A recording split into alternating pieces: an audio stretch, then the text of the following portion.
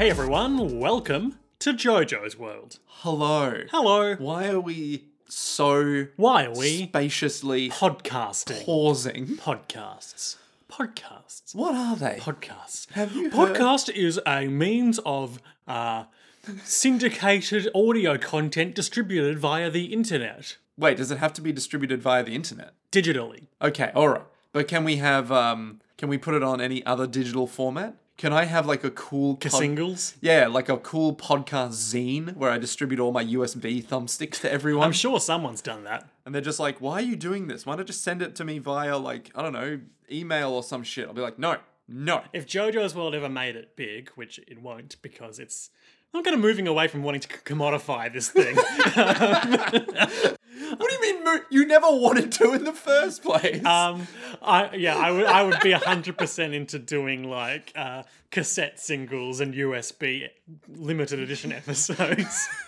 What about shirts that contain a USB thing on them? Or it's a shirt and the image on the shirt, everyone is a unique QR code. Oh shit. Because, everyone loves QR codes. That piece of technology that really caught off. I'm Liam S. Smith, one of your co-hosts. And Annie Valentine, the other one of the co-hosts. This is JoJo's World, our JoJo's Bizarre Adventure recap and discussion podcast, where today we are recapping and discussing episodes 9 and 10 of Baccano. Hey, you come into my house, you call me a bacano, eh?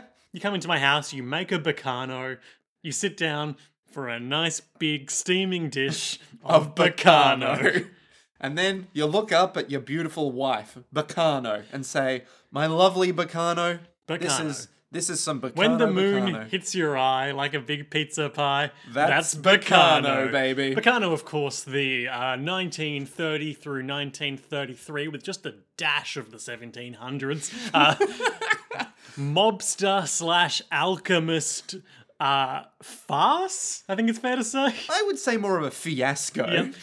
Featuring such delightful characters as Jacuzzi Splot, Lad Russo, Chane Laforet, Huey Laforet, Cheslaw Meyer, Isaac Diane. Maria Harvant, Firo Prochinezzo, Carol. Carol. We haven't seen Carol in a long time. It's been many a moon since we've seen Carol.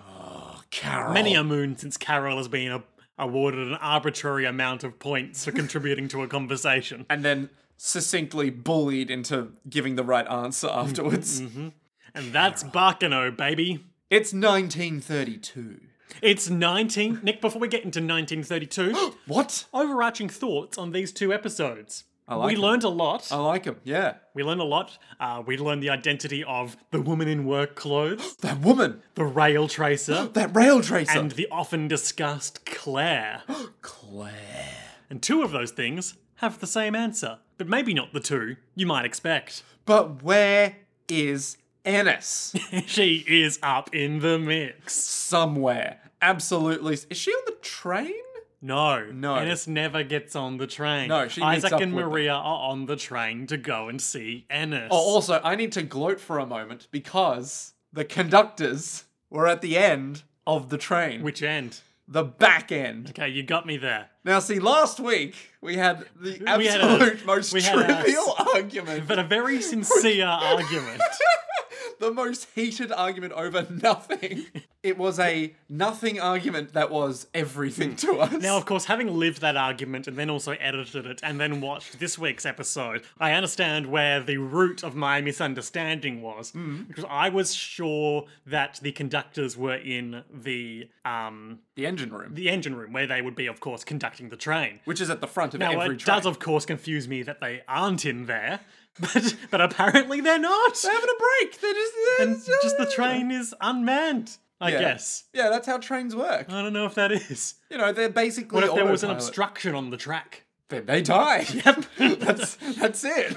But of course, no, the conductors are in their special conductor's room on the entire opposite end of the train from where they need to do their job. Not in, for instance, say, one of the many side rooms between there and there.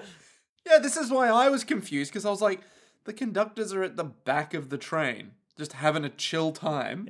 But what? And this is why I am now confused, because that seems like the least logical place to put them.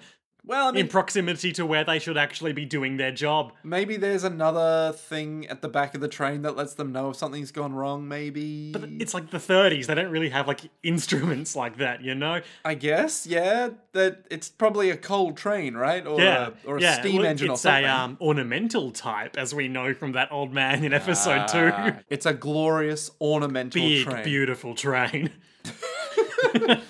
That's right. It's a BT. Bacano, episode 9. What's it called? Because I can't remember. Claire Stanfield faithfully executes his professional duties, or alternatively, faithfully carries out his mission. Ah. In 1932, after the train ends its trip, assassin Claire Stanfield, aka the Rail Tracer, in love with passenger Shanae Laforet, meets his adoptive family, the Gandors. Yep, okay. He's in love with Shanae Laforet. That was obliquely alluded to in the episode, so I wonder why the IMDb summary makes it so explicit. But they are going to have an encounter at some point in the remaining episodes, we can assume. I guess. I didn't pick that up at all. Remember, we'll get to it in due course, of course, but near the end of the episode, as he's meeting with the Gandors, he's like, hey, there might be wedding bells in my future, boys. I see. That is weirdly explicit on IMDb, given that he didn't mention a single name there. No. I want to say maybe we got a brief, flash to Shanae, but of course we have been pronouncing that name wrong the whole time. Yeah. If there's one thing As we know, is our want. As there's one thing we know about this show, it's that we've done it wrong the Nice. whole time. Who else have we gotten wrong? We got Cheslaw, right? We got Zillard, right? We get Zillard right. Yeah. Oh, I called him Xylord. Oops. All right. Also, Anus. can I just say, what a weird name Zillard Quates is. Well, I don't know what origin that is of. Could be, British? I'm going to guess Eastern European of some sort. Maybe, Or but Western European. maybe. Somewhere European, we can assume. But what kind of name is Zillard Quates? I'm sure it's perfectly natural, if a bit maybe extra from where he's from. It's like, what shall we name our Well, it's son? no Firo Procinezzo. That is true. It is no Firo Procinezzo. But I always think of him as Firo Prosciutto. That's like... Of course, Prosciutto, best known for fighting Bruno Bucciarati on a train.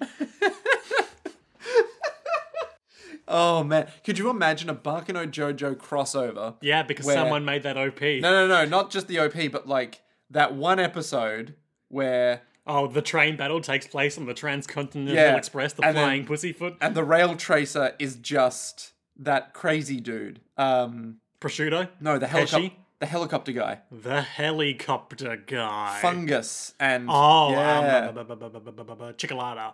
Or Yeah, Sicko. chocolate guy. Yeah.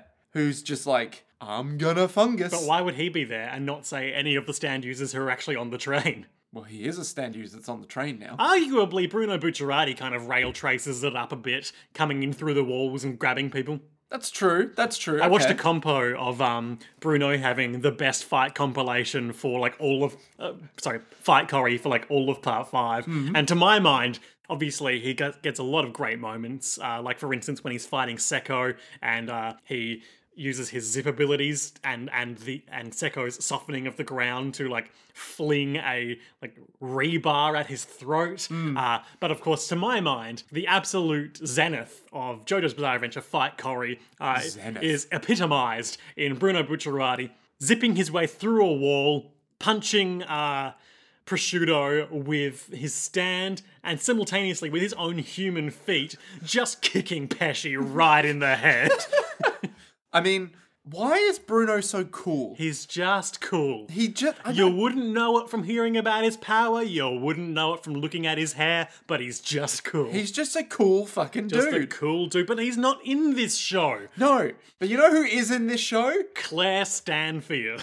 Why, Claire Stanfield is not the character that we're talking about right now. It's 1932. Nicholas, the newspaper man, is in the newspaper offices talking to his unnamed Chinese associate, who is like, oh yeah, Eve Genoard just got kidnapped. And Nick's all like, oh.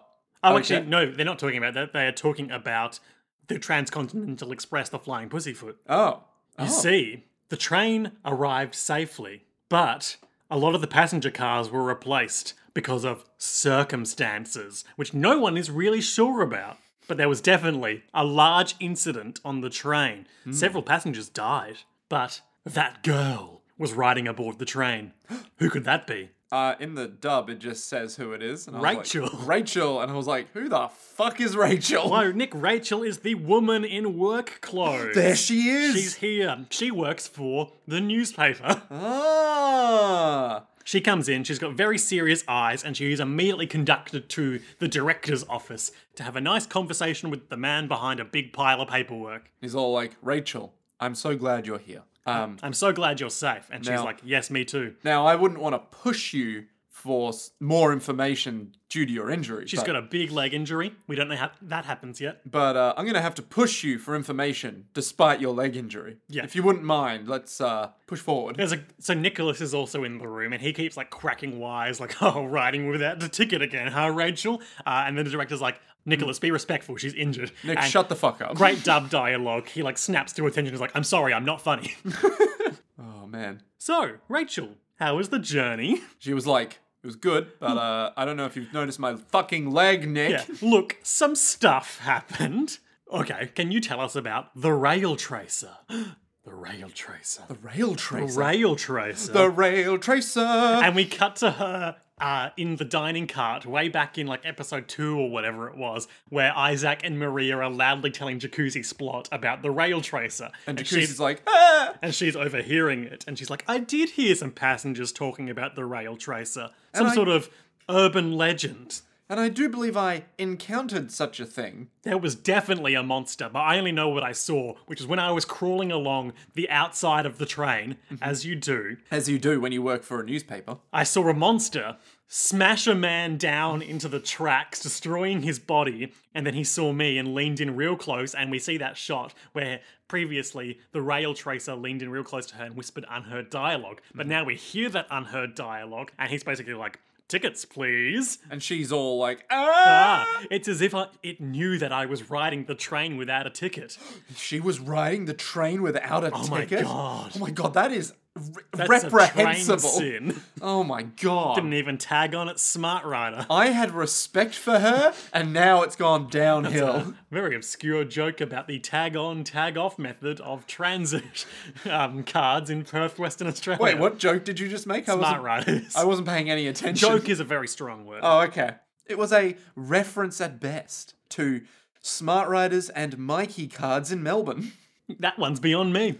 They're basically Smart Riders from Perth. They're like electronic RFID cards, just like Smart Riders in Perth, that you tap onto a little thing, and then they go beep, and then that's like, it deducts money from the card. Right? Listeners, I'm sure you can sub in what we're saying for your own local variant of what I'm sure is a very commonly used system. Yeah, in America, you have your Subway card, right? And that's where you go to Subway and you order a sub, and then you put your credit card down, it goes beep, and then the money is taken out of the account, right? And then you get on the BART, the Bay Area Railway Transit System. And you just go like, oh, why am I in the Bay Area? And with this crazy accent. Hey, I'm from the South. Yep. That's in the Bay Area. Lad Russo. We see him finding the dead conductors. And he's like, holy Holy shit. Someone really fucked these boys up. Why wasn't it me? I love it. I love this. And like he goes in this whole rant and he's like, oh man, someone really fucked this guy up. Is this our mate Dune? Oh my god, Dune. Oh my god. And then he's like dancing in the blood and he's like, and then there's me here and I'm gonna get to fight whoever did this. Oh man. And he's like, Dune doesn't have a face anymore, boys. Why doesn't Dune have a face anymore, The boys? hunter has become the hunted. Guys, you've seen Predator, haven't you? Yeah. No, you haven't. Oh, It's Nick, 1930. Nick, I'm so excited. There's a movie that I saw the trailer for this week. I never thought you'd be so excited at the mention of Predator, but okay. It's called Jiu-Jitsu. Okay. And it's a martial arts Predator ripoff. What? The trailer, from what I could tell from the YouTube comments, did not seem to feature any jiu-jitsu moves. But Okay. it's about an alien that you have to like send your best martial arts, or in this case, quote unquote, jiu-jitsu warriors to fight it if you're chosen. Yeah. And the man who has survived round after round and is the sort of eccentric mentor / exposition figure, is portrayed by none other than America's greatest actor, Nicolas Cage. Is that a joke? No. Is it okay? You're not shitting me right now. Nicolas Cage, martial arts, predator movie, Jiu-Jitsu. No, don't get my hopes up, okay? I made the joke Nicolas Cage, assuming I would never joke about Nicolas Cage being in a movie. Oh, okay. I was like, wow, this is a funny joke. Now I'm like, oh my god. When's it coming out? What's I don't know. What do you mean? But you need to know that. I'm Googling Nick, there's a it. global pandemic going on. We don't know when any movie is going to come out. It's true, and it probably never will, but I'm Googling it just to find it. It's called Jiu-Jitsu the movie. It's just called Jiu-Jitsu. Jiu-Jitsu 2020. Oh my god, it's Nicolas fucking Cage. And who's the other guy? Oh, like there's like some legit martial arts actors in there. Oh my god. Tony Oh my Jaa. God. Tony Jaa? Frank Grillo? Don't know who that is. Neither do I. But Jiu-Jitsu. Nicholas, okay, I've got the poster. Nicolas Cage is holding a samurai sword, Which seems to be glinting with some sort of magical aura. a katana, if you will. The guy behind him is actually in a fighting pose, not with a I sword. want to say that's Tony Jaa. And then we've got two other people, I assume Frank Grillo and Elaine Musi, but no Juju-chan, And no Jiu-Jitsu. and no Jiu-Jitsu at all. From Dimitri Logothetis, director of Kickboxer Retaliation. Oh, we love Kickboxer Retaliation. Is this the guy from it's not that Indonesian one, Ong Bak? the Rise or whatever it is. Ong Bak. Is that the guy from Ong Bak? Maybe. Shit, yeah, I'd be down for this film. Jiu-Jitsu. Yeah. Yeah, Ong Bak starring Tony Jaa. Holy shit. The guy from Ong Bak and Nicolas Cage. Great, so we're all excited about that. Nick, we flash back to the sequence in which we see the middle-aged conductor menacing the young conductor with a gun, being like, that's right, I'm one of the lemures. And you know how it's And got the to be. rail tracer, who I am saying is us, is gonna kill you all, and I've got a gun pointed at your head. And then I really like the way we see this. It's like a close-up. It's like the shot is framed so we see the back of the young conductor's head, and the main focus is on the face of the middle-aged conductor and the gun that we are staring down the barrel of. And then we see like intercut twice from two different perspectives, just the gun fly out of this guy's hand to be caught by the young conductor, because in the wide shot that we then finally get, the young conductor, aka Claire Stanfield, aka the assassin Vino, aka the rail tracer, his leg just snaps up, kicks the guy's gun out of the hand and catches it. Like, oh, by the way, I'm the world's greatest assassin. It's a shame that you thought you could kill me. Yeah. But I've got a job to do here. You see, there is a rescue method from the rail tracer. You've just got to kill before you get killed. Anyway, gonna kill you now. And then, just to provide the perfect misdirect, after he shoots this guy in the head, the man that we saw snatch the old conductor's uniform and murder him way back as everyone was boarding the train in episode 2. Yep. He saunters on in, and if you recall, he has red hair.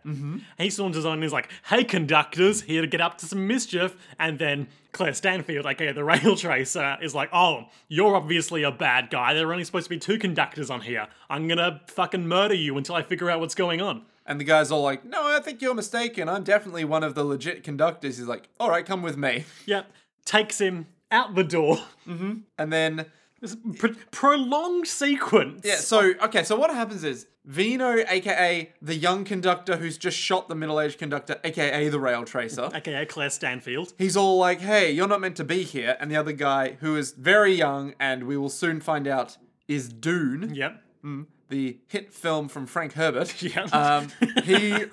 He's just like, hey, I'm definitely a good guy. And man with gun, aka Vino, is all like, No, you're not. no, you're not. There's only 2 conductors and I'm one of them. And the guy's like, no, I'm one of them. It's like, no, I'm one of them. It's like, well, all right then. Claire drops the gun and like turns his back on him and walks out the door. And the young guy's To like, an external door, I should say. and the guy's all like, well, I'll pick up this gun and, oh, he's gone. Oh, he pulls out his own gun, in fact. Oh, he pulls out his own gun. He's Because like, he is, of course, a yeah, murderer. and he's like, well, I've got my own job to do. Where's he gone? snatched, held down in the tracks. Hey, tell me what's going on. Smash your hand into the rails below. You lose all your fingies.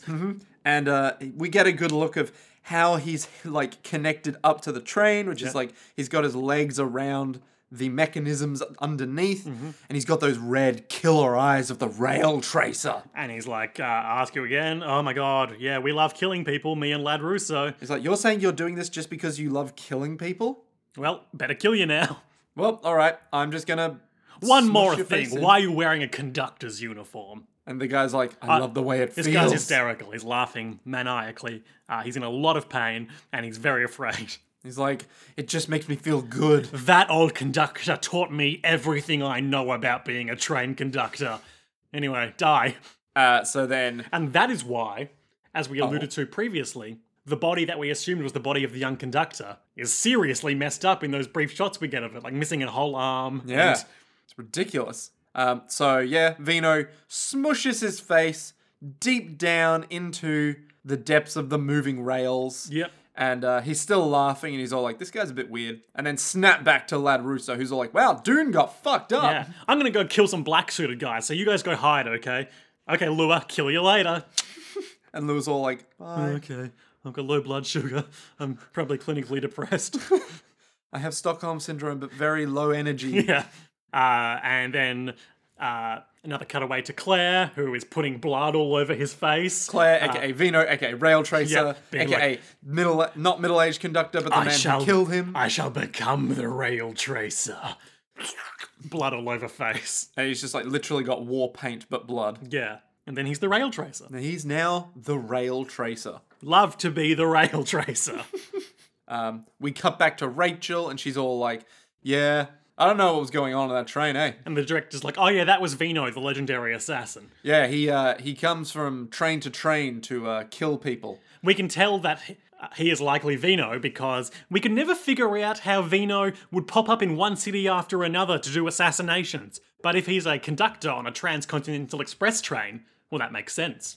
He's well known for his outlandishly grotesque murders that leave a lot of a mess. Yeah, because that's how he can be certain that his target has been killed, even if he has to leave imminently. The only way to be sure that someone is dead is by putting them in a blender. Now, who's Vino, you ask? Why, he's Claire Stanfield. He lived next door to the Gandor family. Didn't ask. And when his father died, they basically adopted him. So he's like the unofficial fourth Gandor. We can add that to our web. Oh no, more Gandors. And of course, we know that Firo, in episode 2 or whatever it was excited by the prospect of Claire coming to New York. So Claire must be a delightful fellow. Yeah. When he's not murdering everyone. Here I go killing again. Oh, That's basically gosh. Claire, right? Gosh, guys, I'm so excited to murder again. But, I mean, where's Firo? I so miss him. In his youth, Claire spent some time with the Gandors, then he ran away to join the circus and learn how to be an amazing acrobat. Then he ran away from the circus to kill people for money. Now, the thing is, while he was And also drive big, beautiful trains. while he was in the circus, apparently he gained superhuman abilities of acrobatics Yeah. and such. Which makes a lot more sense than just he became an acrobat, because superhuman acrobat is the only way you could be underneath the train and also on top of the train. He's all over the train. He's all over that shit. We get a quick vignette now of him murdering some more Russos because there's two of them in a carriage picking over the bodies of a couple of the Lemures in the black suits.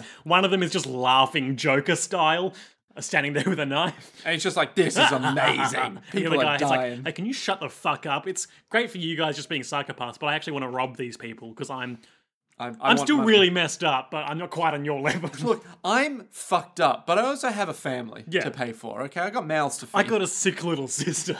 Look, I've got a super account that's a little dry. And then Laughing Guy is suddenly gone, and then the lights flicker, and then he gets rail traced. Vino, Claire, the Rail Oh Tracer. my god. They call him Vino because his bodies are so fucked up, it's as if they'd been drowned in red wine, but the red wine is blood.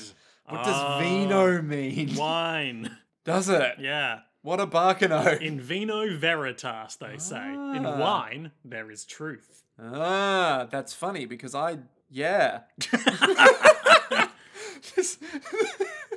Just, I would have thought in blood in blood there'd be silence, wouldn't there? Because Vino literally tore them apart. Yeah. Yeah, fair enough. In blood, there is death. Which is quite ironic because you need blood to live. Yes! Especially if you're a vampire. But especially if you're not a vampire. Wow, that's a weird... like, you need blood to live, especially if you're undead. But definitely not if you're undead. But if you're normal dead, no. Nick, we get a special treat now. The episode gives us a delightful special treat. Did it? Cutting back to the scene at the end of episode 2, where everyone's getting off the train. And they're all meeting each other again. So we remember that Isaac and Firo are quite excited to see each other. Cheslaw and Miser. And Cheslaw. the Gandors, who are also there, get a telegram instructing them to go meet Claire. And they're like, hey Claire, great to see you. And he's like, don't call me Claire anymore. I'm the Rail Tracer, or Vino. And they're like... And he's discarded his conductor's uniform and is wearing a rather stylish black trench coat. Yeah, even by modern standards, it looks pretty cool. Yeah. You know? I get the impression that he genuinely enjoyed his work as a conductor. Like, he get a lot of respect for the old man. I think he just likes murdering people and gets a lot of gratification from it. Yeah, I think he... I think he's probably quite sad to have to give up that... Yeah, potentially, yeah. Like, Okay, I have to put it out there. That suit, that jacket reminds me a lot of Joker from Persona 5. Oh yeah, I see that. Yeah, it's the last surprise, isn't it? And the way he gleefully kills people reminds me a lot of Joker from Joker. Oh, because A movie I have not seen. How have you still not seen that movie? I mean, I've seen The Comedian or whatever it's called. Oh, starring Robert De Niro? Yeah. Yeah. Same movie, right? I guess in a less fucked up way. But, you know, probably a King better... of Comedy, that's what I'm thinking King of. of Comedy, that's the one. Man, what a good film. Yeah, it's fine. How dare you? Oh man, last night was so easy, Gandors. You guys got any better killings for me to do? Man, that train, that was just a warm-up. I'm ready to kill for fucking money. And then I want to marry Shanae Laforet. Does he actually say Shanae at any point? He just says, in the dub, he's like, there might be wedding bells in my future. But then who... But then... IMDb, how did you come to this conclusion? It's what happens. Ugh. We'll see. Just, you win some, you bark a no. You know, it's all in the wind. It has been reported that Vino has a somewhat warped sense of justice, says the director. Oh, no and then shit. Rachel is like, but he killed a child around 10 years old. The director's hand stops momentarily as he's writing down Which notes. is the most we've ever seen of him. And he's like, a child? Well then, perhaps you can ask that child yourself, Rachel. What? What? That's what he says. Does he? Yeah, because of course the child is Cheslaw, who is immortal, so he's not dead. Oh, I get what you're saying. And Rachel's all like, what? But that doesn't make any sense. He's dead, right? Dead people stay dead. People die when they are killed. That's how dead people work. Also, you haven't told us how you got that leg injury yet. Oh, well, that's a story for another time. 1930, in the past. Dallas Genoward and his 3 goons slowly come to consciousness after being kidnapped by Ennis. And the first thing they see is Ennis being all like, Hello, hey. I'm Ennis. And they're all like, hey, boss, I think they put something in the water that's paralyzed us. They put something in the water, then put the water in a syringe, then injected us with it. They put the water in us, boss. They put the water in us. So what's happened now is Zillard and Ennis and their goons have... They're meaty men. Yep. Have injected the prototype immortality serum into Dallas & Co., the one that makes them immune to wounds but not time. Ah. And are going to be like, hey, first Zillard drinks one of them. Big tasty memories. Yes. First he does a lot of threatening where he's like, boys, listen. Oh yeah, well I'm skipping through for... What are you done? And they're all like, fuck you. And then he drinks Tell me Scott. what my fucking elixir is. Yeah. And then he drinks up Scott. And he's all like, Dallas Genoward, what a torrid history you have indeed. Oh, Dallas Genoward, you're kind of awful all the time. Yeah, Dallas Genoward, I would prefer you die, but I can't kill you yet. Anyway, go fight the Gandors for me, Dallas Genoward. And if you don't, I'll drink you up again. And then Ennis is like, hey boss, what are we doing? And Don't think, Ennis. Zillard's like, yeah, fuck you. Just hold up. All the rich men come in and like, Mr. Zillard, how dare you give them even the lesser form of immortality? Up now. We deserve it because we're so rich. Now. Let me explain to you why you don't want to do it. Because these boys here, they're useless to us. Other than as meat shields. Yeah, so we'll go let them fight the Mafia, then I'll eat them all. Yeah, and Also, never question me again. I'm Zilarquates. if they're good little boys, everything will be good. If they're not good little boys, I'll just drink them and we'll go get it ourselves because I'm immortal. Shane Laveray delivers Senator Barium's daughter to Senator Barium's wife in the carriage where they are being held hostage. And Mr. Goose is like, yep, we've kidnapped you both, saved your daughter from those horrible Russos. As you can see, my companion here, Shanae Laforet, is here. Now just take a seat, because I will have to kill you if anything goes wrong. Obviously, I'm on this train, so other people are negotiating with your husband about the release of Master Huey, but there's a signal coming up that will let us know how it's going, and if it's going well, I won't kill you. Yet. Yeah, and if it's not going well, then I'll kill you or your daughter. If you try to escape, I'll kill your daughter. And if your daughter tries to escape, I'll kill your daughter. If it's any comfort, I'll shoot her myself. Don't worry about it. It'll be fine. And the senator's there looking like, I sure don't actually care about my wife and daughter that much. intertwined fingers of, And obviously, of course, if the police try to barricade the rails, well, no one would know, because if the conductors were alive, they would be at the back of the train. But they are both dead as far as we know. Yep. Ennis is staking out the restaurant where all the Gandors hang out. No main Gandors are there, just some anonymous mooks. And Dallas and his newly semi-immortal asshole friends come in and are like, hey, Gandors, give us that box that we left here before. You know... What? And they're just like, Well, no? the main one of these guys is like, he's for a mafia thug. He's like pretty reasonable. It's like, oh, we can't actually verify that's yours. So if you wait for Mr. Luck, rather than just being like, hey, get the fuck out of here. And they're just like, well, we can't say it's yours, so just go, just leave. And They've all got Tommy guns. And they just shoot him up. Yep. Everyone gets shot up, the tables go flying, but then that one guy is still alive, and with pinpoint accuracy, despite being very wounded, he shoots them all in the head. And they all go down. Yeah. So Dallas Genoward, he's now dead. But he's not, because the guy is limping over to the old-timey phone and he's like, I need to call Mr. Luck. And then Dallas is next to him like, hey man, that wasn't cool. And then stabs him in the head. And he's like, guys, we're immortal. We can't die. This is fucking great. All right, let's get that box and get out of here. On the train, In 1931. Cheslaw and Lad Russo enter an abandoned luggage cart. No one Cheslaw runs around like an aeroplane for a little bit. No one knows how he got here. No one knows how they're gonna get out. What do you mean? Well, like, literally all we heard was... We never saw them meet up. Yeah, we never saw the meetup, and all we get is Lad Russo being like, hey kid, only reason you're not dead yet is because I like the cut of your jib. I like how you call me a young man despite me being 25, and I like the way you're being respectful to me. So listen, what do you want, kid? Oh, time for Cheslaw to be sinister. I want you to kill everyone in the dining cart. And Lad Russo was like, you want me to fucking what? Excuse me? Beg your pudding? And then, Please don't make such a scary face. I'm pretending to be a child for about another 30 seconds. shut up. What the hell are you asking And of me, course, boy? us with our knowledge of dramatic irony, we know that this is the very scene that we saw at the very start of the show. This is the very same setting in which Lad Russo blows off Cheslaw Meyer's head. Yeah. It's almost like there's So we know this isn't going to go well for him. There's an inevitable conclusion here. We just don't know why. Please, sir, please, Yeah. can you kill everyone in the dining cart for me? Hey, you wanna know what, kid? Huh?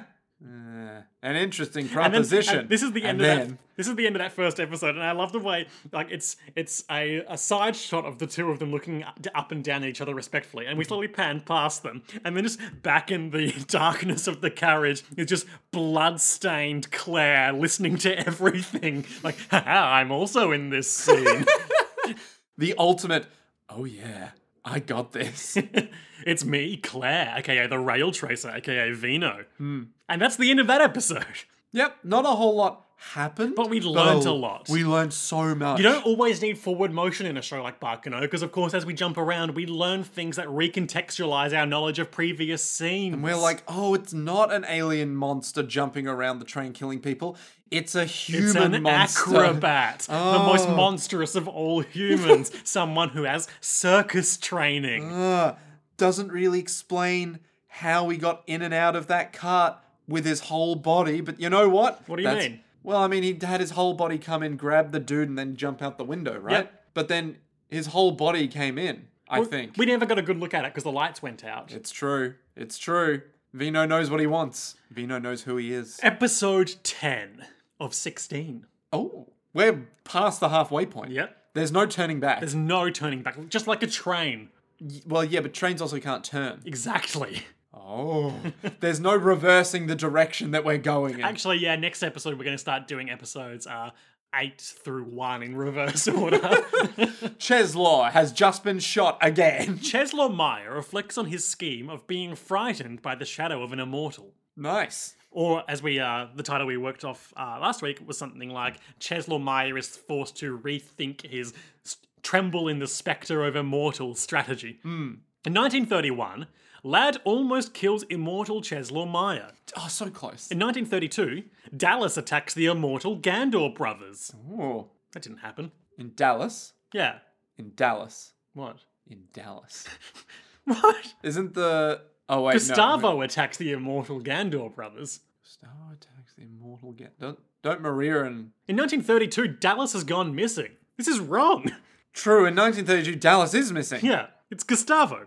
Hey, it's Gustavo, man. In 1930, Isaac and Maria steal the elixir and head to the Martillo's party. Ah. Isaac and Maria. Isaac and Maria. What will they get up to next? Drinking an immortal elixir, we can probably, assume. probably. So we open. We open.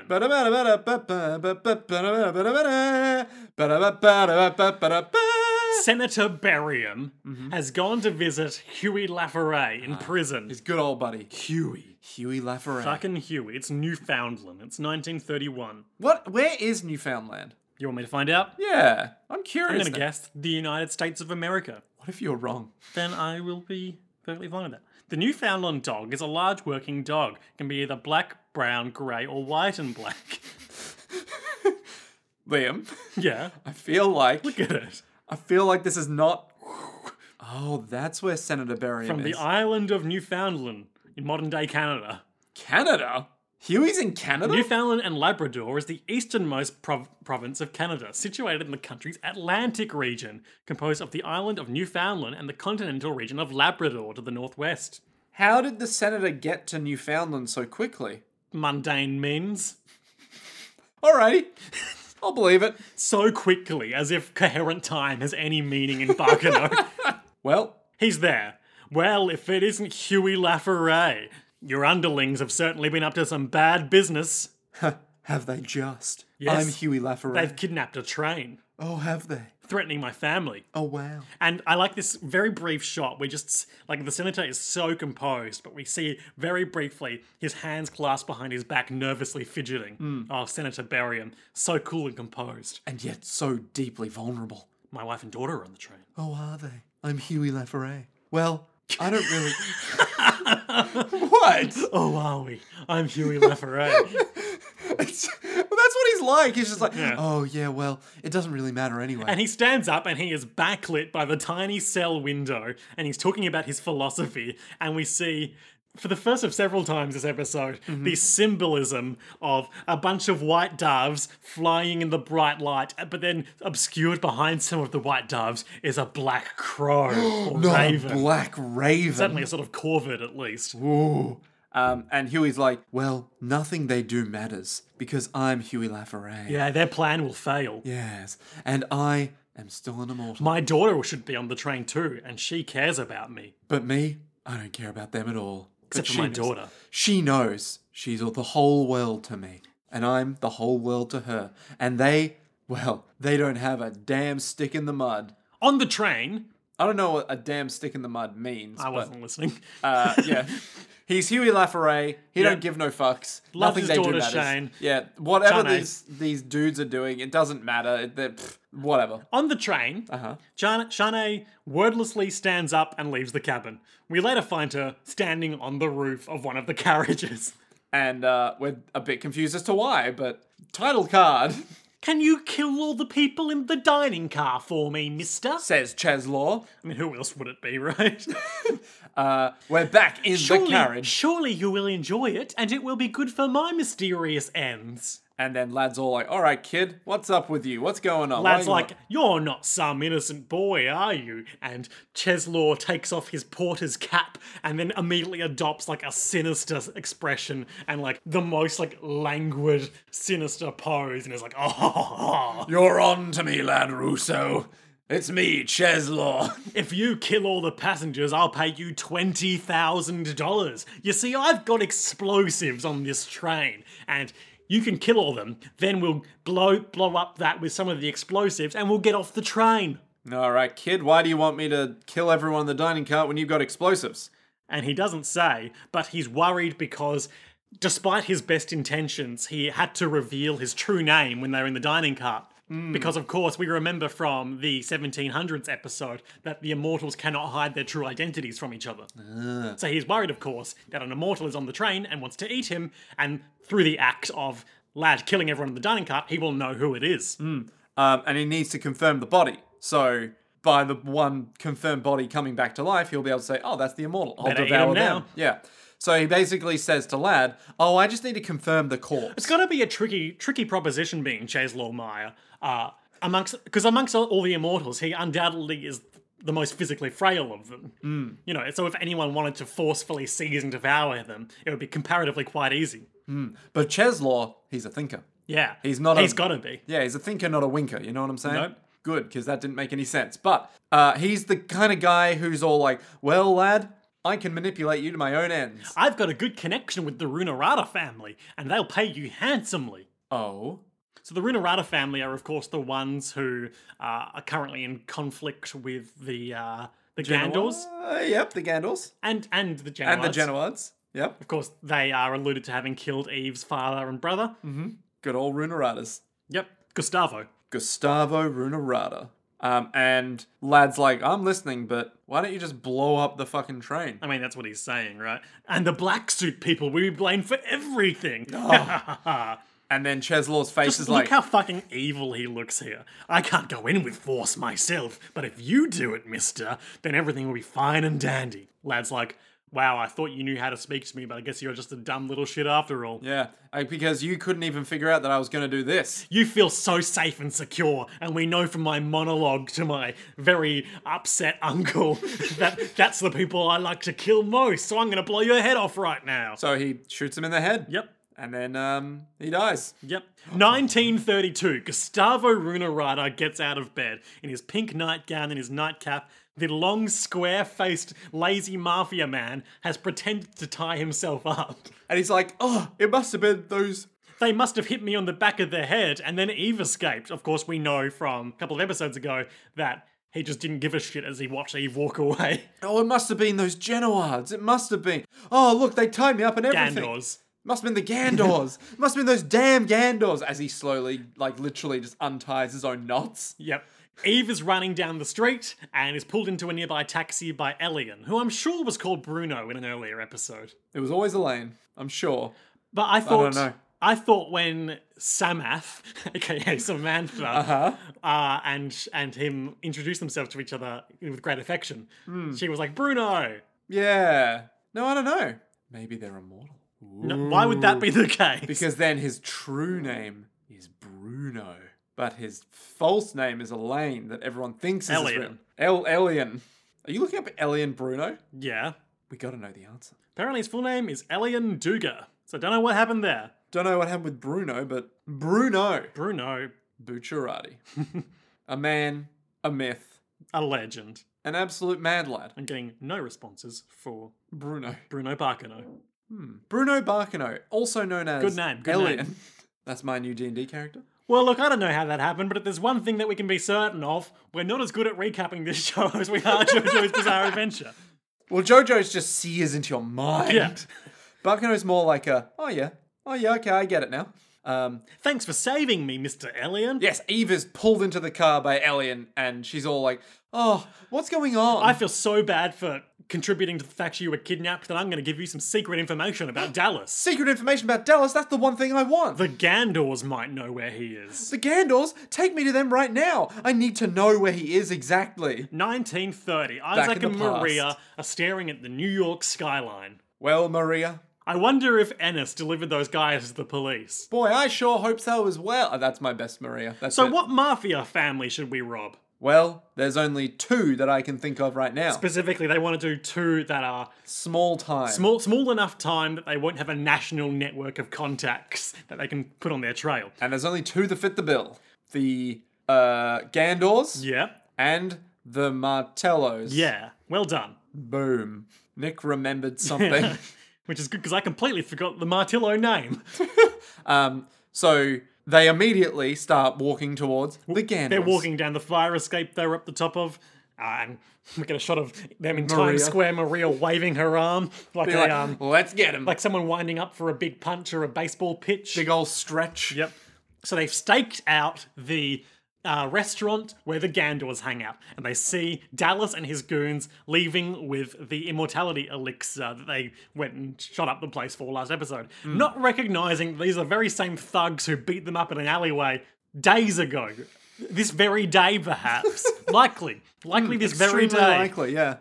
And they just go, right, you see what they're carrying, Maria? That's got to be bribe money. That has to be some kind of special safe content. And we'll have to rob them because the safe will be empty now. Meanwhile, Dallas and his thugs are like, hey, maybe that guy will just kill us when we give it this. No, that's fine. We'll just point the guns at it and say they have to pay us. Ah, We're immortal now. you're a real thinker, Dallas. You're a real thinker. Yeah. It's like, I am a real thinker. That's why they call me Dallas. I'm really smart, and that's why all my plans in this show are gonna go really well for me, Dallas. I learn from the things that go wrong. Nick, what are your thoughts on what the current status of Dallas is in the Eve time? I feel like he is, well, okay, from the OP, Yep, I there's assume a significant clue there. I assume he's sleeping with the fishes, but he's constantly dying Yeah. over and over You're again. pretty on the money there, my friend. Yeah, because I feel like someone got really angry at him and then sent him underwater, and now he's like, wow, I get to drown over and over again. Not a great fate. He gets bootstrap billed. Yeah, not good. So let's rob him. So Isaac appears in the alleyway, and he's wearing the tribal mask, the samurai helmet, a big cape, and his suit.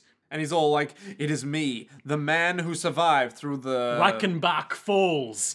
Professor Moriarty. Of course, Reichenbach Falls is, of course, the waterfall that Sherlock Holmes and Moriarty were battling in what was initially intended to be the final Sherlock Holmes story, in which they both, in their struggle, go over the falls. Sherlock, of course, survives because popular demand brought the character back. Faked his own death. Yep. Nice. You know, this is really more of a conversation for my other podcast, Mystery Twins Detective Agency, which is currently experiencing #SherlockDown, where we're exploring a bunch of different Sherlock Holmes depictions.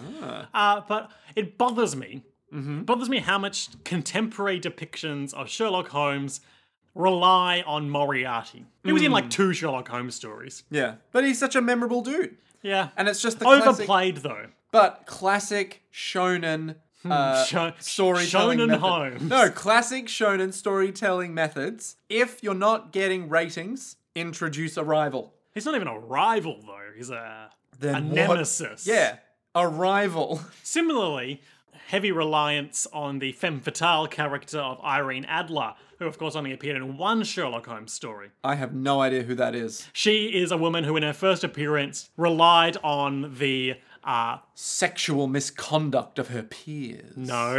relied on the fact that Sherlock Holmes would underestimate her because she was a woman and happened to outsmart him with a particular scam she escaped with, and which has snowballed into her being some sort of invincible femme fatale. I see. But what if she was, from the very start, immortal? I mean, she wasn't. That's not... Oh. That's not That's the not way that Sherlock. works.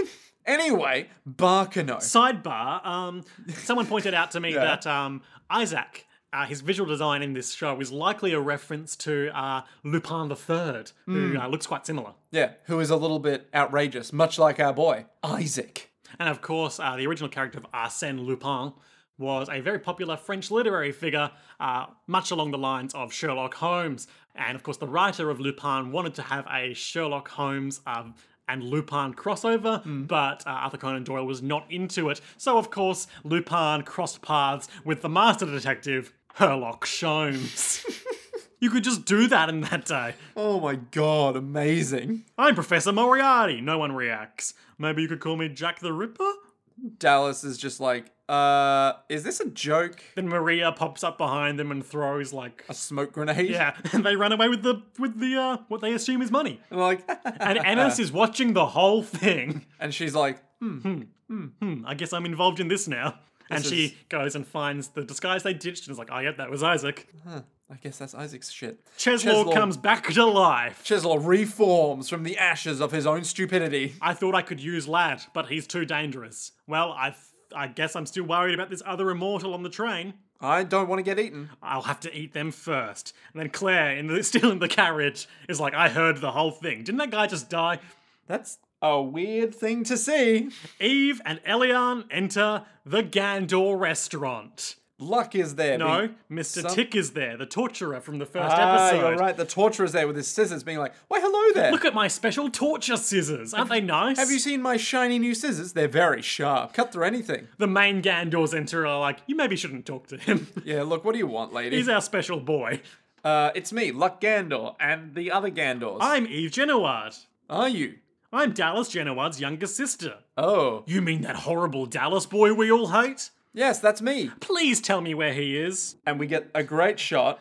They all look at each other and go, ooh. And like it keeps Ooh, cutting yikes. back to Eve talking, and in the background we can see Elian frantically making motions with his hands like, no, please stop talking. These are dangerous men. Gustavo bursts in. More And on he's that later. And he's all like, hey, motherfuckers, guess what? Tommy gun. We cut back to the bit where Jacuzzi is like, I'm gonna go be a brave hero. Smooch Niece, and we follow Niece from that scene now. We've been dating for 10 years. That was our first kiss. That was your first kiss? And they're climbing up on top of the train, and Nick is ranting the whole time. Hey, like, for 10 years, getting a first kiss now is real dumb. Like, that's insane. How old are you two now? 10 years? Really? Like, kiss now? Only now? Like, that's dumb. That's real dumb. This bit reminds me of the episode of Archer, where they're on a train, and Archer is very excited the whole time Yeah, to have no. a fight on top of a train. And then finds out it just kind of sucks. A lot of wind, a lot of bugs hitting your face. But no one in this show is bothered by it. No, you can't, like, Archer has to hold down onto the thing for any, like, movement to be Yeah. possible. Any movement by the train is horrendous. And he's just like, this sucks. This is all I wanted and this sucks. So Lad Russo is walking down the carriage and he's like, sure, I'm excited to murder people. I just murdered that kid and now I'm going to climb up on top of the train here because one of my other goons is like, there's a woman on top of the train with a knife. Lad is so excited because this beautiful woman in this beautiful dress is there and is like, she's obviously one of the Lemurs and I'm so excited to fight someone on top of a train. This is fate. You and I were destined to meet here and kill each other. I shall accept your love through the medium of train battle. Will you accept my love through the medium of this shotgun shell? She says nothing. She's standing silently on top of the train, and we cut to her internal monologue and her vision of her father with her. Huey Lafayette. The white clothed people might try to approach from the top of the train, so I'm up here to stop them. How very smart of you, my daughter. Are you going to protect that fool goose? You know he'll just try and kill you when he's got what he wants. Oh, but I don't do it for them, Father. I do it for you. They just want to become immortal, but I care about you, Father. You're the only one who loves me. Shot of white pigeons flying in background with Yep. black raven. I'm a little unclear what this symbolism is, to be honest. I feel like she is... So obviously the white dove is a symbol of peace. It's always in bright light, even though it's nighttime right now. I don't think it's meant to be a symbol of peace here. I think it's just meant to be he has a lot of white followers, but then this lady She is is the like raven. the true follower. Yeah, she's among the them. woke follower. Sure. You know? She's the raven amongst pigeons. She internally monologues, to protect the knowledge I received from you, I abandoned speech. So she's like a quiet from Metal Gear Solid 5. Yes, very much Except so. instead of vocal cord parasites, she has presumably some knowledge of the elixir. Maybe? I mean, she knows that he's immortal, Yep. but I don't know if she knows about the whole thing with, I mean, what else could it be, you know? with Zillard Quates. Yeah. It could be just a completely other family So trying to bring him perhaps, back. and I'm just speculating here, I can't remember this. Mm-hmm. Of course, Zillard ate Miser's brother, who has half the knowledge of the elixir. Yes. I could wager perhaps he shared that with Huey at some point. Because Huey, of course, also had vaguely sinister vibes. Maybe, but it's never explicitly stated Or maybe, yet. not yet. Or maybe Huey's friend, the demon, gave him some info. Ah, the demon. Maybe. But this lady hasn't talked to him in a while, evidently. So I'm up here to defend your honor, father, and I'm gonna go fight this talkative idiot. I'm gonna die before you, so I may as well protect your legacy or something. So this is great. Niece and Nick are in the middle, like halfway up the train cart, looking like, oh, there's that black-dressed woman, and then behind them, oh, there's Lad Russo, the white-suited loudmouth. So these two are like perfect mirror images. Shane never talks and kills people in black suits, and Lad always talks and kills people in white suits, and they're prepared to fight each other. There you go. There you go. She's got a knife, he's got a gun, she's done the one thing they say you should never do. Just in every single media I've ever witnessed, bringing a knife to a gunfight does seem to work. And yet the saying still exists, don't bring a knife to a gunfight. Lad fires his shotgun at her. She deflects the shotgun with her knife. And just, yet again, every media I've ever seen, knife wins over gun. They fight briefly, he talks constantly. He's all like, oh, this is getting me off. I am enjoying this. She is all business. She fights for the one person she loves. He fights because he enjoys it. Is this really happening? Am I enjoying this as much as I am? And Are then- you deflecting all my bullets with your knives? He hits one of those overhanging railway Oh, signals? signals. Yeah.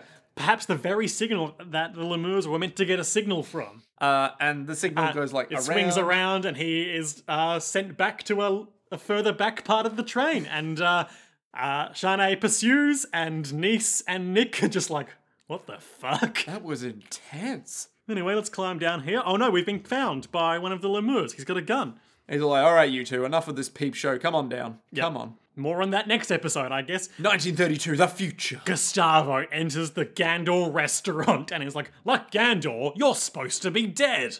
Yeah, I guess everyone's I concerned with was. me being dead. You used a body double or something, didn't you?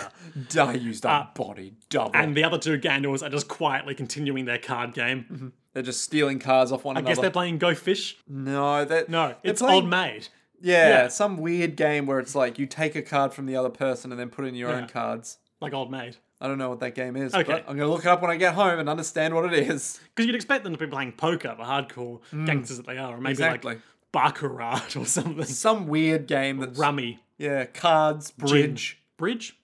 Although there is no fourth player, but Do you need 4 for bridge? yeah, you need a partner. Is bridge the one where you shoot the moon? The fuck is shoot the moon? It's a move you can do in a card game. Is it? Maybe bridge. Oh, no, bridge is just really complicated. It's like you can't... Is bridge like Mahjong but with cards? No. Mahjong is like poker, but with tiles. Okay. Like, it's just like, you need to match 3 of the things. And you've got but to with create tiles. like divine winds. Depends on the Mahjong, but yeah. Like, you can, it's basically match 3 or sequence 3 with, I think, 11 tiles or something? Okay. I think. Long story short, Gustavo, who is all meaningless sound and fury for his whole role in this show, has his boys shoot up the Genoa, yeah, you've infected me with it. The Gandors, who are, of course, being immortal, stand back up. And they're just like, you know, You know, we are more powerful than you. there are some things in this world you wouldn't understand. Oh, and Eve Genoard is like, no, stop! You don't understand, they're not working with the Genoards. I knew you were working with the Genoards because there's one here.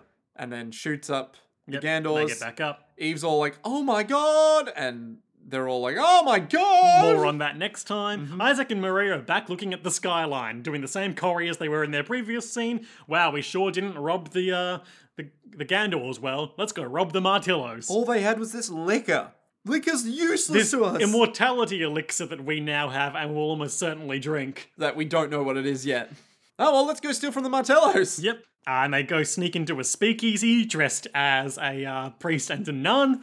Ennis is watching from a car, Yep. I believe, with a newspaper in front to hide her face. They sneak their way in, and then they're at this table, and they're like, act natural, yeah, act natural. And then we cut to Ennis's perspective, and they are both just running around in circles, then posing, running over to a different part of the restaurant, running around in circles, then posing. And they're like, act natural. And the waitress is like, we'll be with you shortly. And she's in traditional Chinese, Garb. I guess, garb? Waitress garb. Yeah, waitress garb, like some kind of server outfit, as they're doing their own thing. They eventually wind up in the back of the restaurant, and they find light coming from some strange holes in the floor. Oh, as if a series of bullets had been fired through the floor here. And Isaac posits there's definitely an office down there. Now we just have to find out how to get through. The waitress runs over. Customers can't go over there. It's dangerous. Ah! She trips, falls on him. Down below, at Firo's initiation, the leader fires a round through the ceiling, and Maria shouts out, "No, Isaac's been shot!" But we find out, in fact, the bullet just went harmlessly through his hat. And did the it? waitress is like, "Oh no, there's been a huge accident." Isaac is like in Maria's lap. Isaac is just like lying in her lap, and Isaac's like, "Don't worry, I'm actually pretty alright." But you will die, right? Oh, I guess, yeah, one day. Oh no! They get sad. Firo comes up and is like, "Oh, it's you guys from the hat store. I didn't realize you were a priest and a nun." If I'd known you were a father and a sister, I wouldn't have shot into the ceiling like that. Ennis looks in. Ennis looks in. That man has my ominously. missing button. And that's the end of that.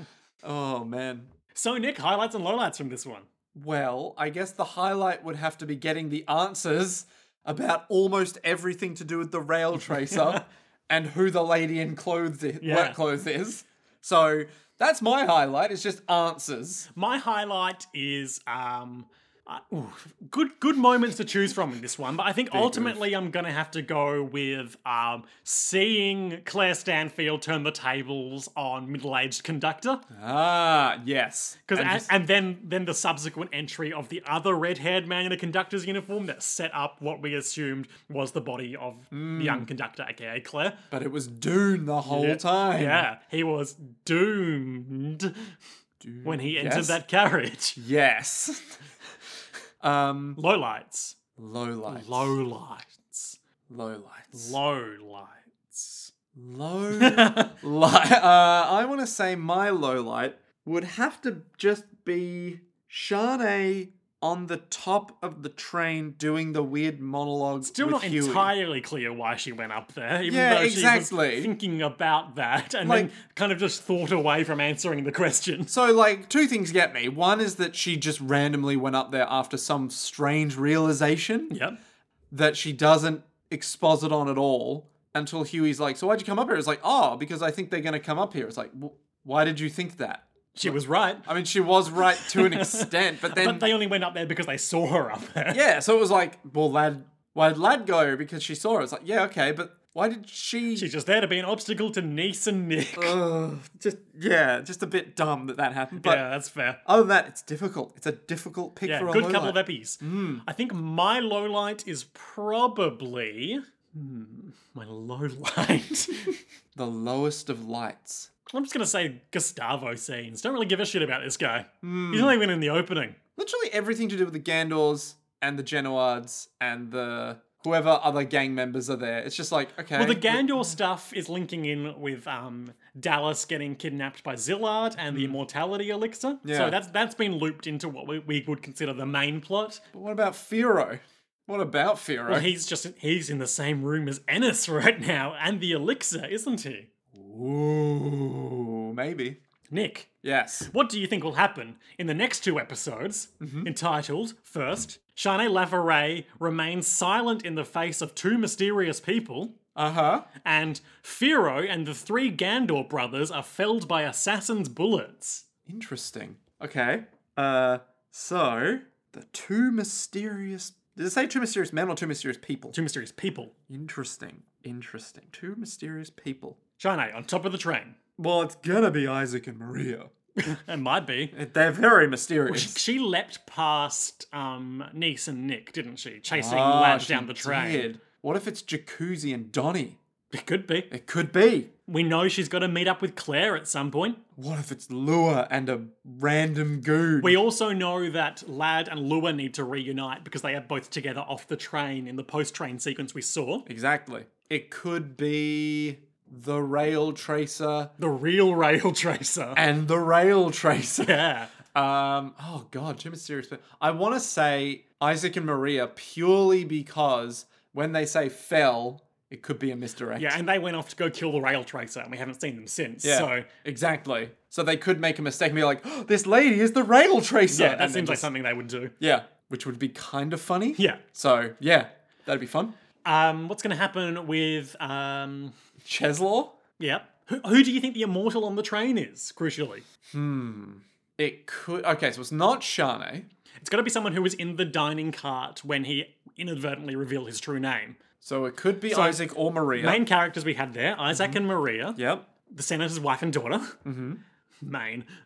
Rachel was there. She was. Rachel Also, Kuhn, sure, which repeatedly, which is her surname. all subtitles are just like, yep, it's got to be Rachel Kuhn, not just Rachel. Yep. There were a bunch of nameless people in there, but of course the other people who were characters in that scene, I suppose, were the man behind the bar, who we see in the opening give the room service wine to Claire. Yep, which was a bit of a weird, like, wow, this guy's getting a lot of screen time Yeah. considering. Yeah. That's about everyone, isn't it? I want to say Isaac or Maria would be the immortal, right? Because we've seen that scene We know they are involved in the elixir to some extent. in the stuff that happens pre-train with Firo and Ennis and Zillard. And he's like, this is a nice party trick, innit? It's a nice party trick, huh? It's Yeah. pretty neat. That's probably a pretty good guess, I reckon. Yeah. So it's probably one of them. But then Cheslaw, will he get them? No, because they get off the With train. Cheslaw, of course, having had probably a couple of centuries at this point of being paranoid about the presence of any other potentially unknown immortal, doesn't realize he's in the presence of the two most harmless immortals he could ever hope to be around. Just being like, wow, so you two are the immortals? All right, I guess I can just leave pretty safely Yeah. then. And that's it. That's all he needs. What other unknowns do we have right now? Firo, Ennis, and Yeah. Maybe they'll all just be like, wow, you guys are pretty good people all round. And then just, that seems to be what happens to rooms that Isaac and Maria enter. yeah, they're just like, wow, you guys are pretty all right. Except for Dallas, of course. And Zillad's scheme to get the elixir, how will that go? Ennis is probably conflicted right now because she knows that her new friends Isaac and Maria have it, but she's under orders from Master Zillard to get it at any cost. Indeed. And Firo has the button that's missing from her jacket cuff. And that missing button symbolizes the things that she has been missing in her life of servitude to Zillard, Connection. to other humans. Oh, I was going to say one part of the cuff to the other. Okay. Because Zillard never paid for, Proper tailoring. exactly. He was just She'll like, have to go to the hat store. oh, no, maybe they'll all just become friends. Maybe they'll literally just all become friends. And they'll all be like, we're immortal too. It's like, oh, are you immortal? That doesn't make any sense. Let's drink some liquor. And Zillard? Zillard will be all like, where's that damn Ennis of mine? She's gone. Because we know that Firo's mentor, Miser, has a long history of antagonism with Zillard. But do they know where they are at any time? No. Well, in that case, Zillard will probably be like, guys, I don't know where Ennis is. I don't know where she is. This is bad. And then probably take matters into his own hands? And last question, Yes. even the Gandors. What's going on there? Of course, she knows that they're immortal now. Even the Gandors. Gustavo, things aren't going to go well for him, we can assume. I want to say that Eve will find Dallas because the Gandors will be like, you know, I just pity you Yeah, in terms of... you're just an innocent little girl. Yeah. So we'll tell you where he is. They'll find him in some river somewhere, Dredge him up. dredge him up and be like, let's just find my brother. And then he'll be all like, I've been dying over and over again for the last, year and a half. Has this experience humbled me or made me even worse? So much worse. He'll just be filled with rage and antagonism and be like, you know what, sis? It's gonna be okay. I'm going to steal the flying pussyfoot. I'm gonna kill literally all of them as best I can. Great, okay. Not knowing that they're immortal. Let's wrap it up. Cool. This has been JoJo's World. You have been listening to it through And your... you will again. Or will you? Yep. Yep, you probably will. Yep. Thanks for listening. It's been a good time. Yeah, we wouldn't make it if people didn't listen. Yeah. Cool. Until next time. To be be continued.